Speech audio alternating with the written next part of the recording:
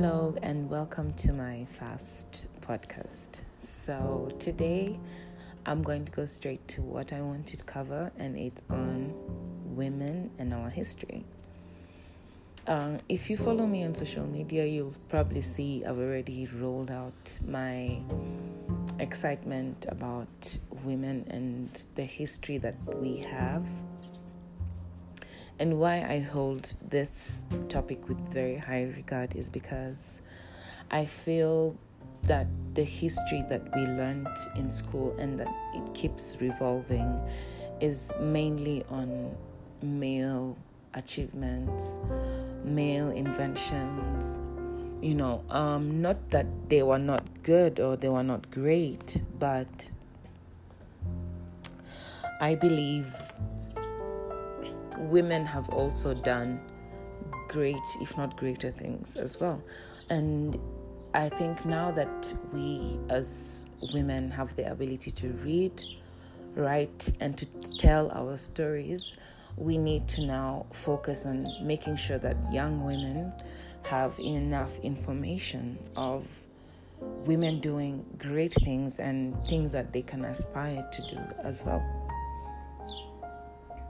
So, yes, today I want to speak on a special woman to me in terms of my journey as I have grown from my teenage years to now my 20s. Maya Angelou. I really have the utmost admiration for this woman.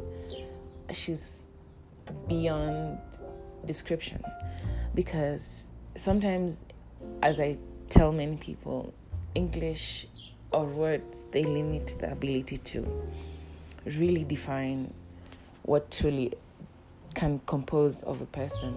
So for Maya Angelou, she was a woman who was not only a writer, a poet, a political activist, but she was a woman of deep conviction and much well-bred, with a lot of power and conviction to change her world around her. So deep appreciation for Maya Angelou, and do take a time to go through her history, and we will talk about it in our next podcast in more detail. But welcome to my podcast, and I hope to have you come and join me again in my next episode of Women in History. Thank you.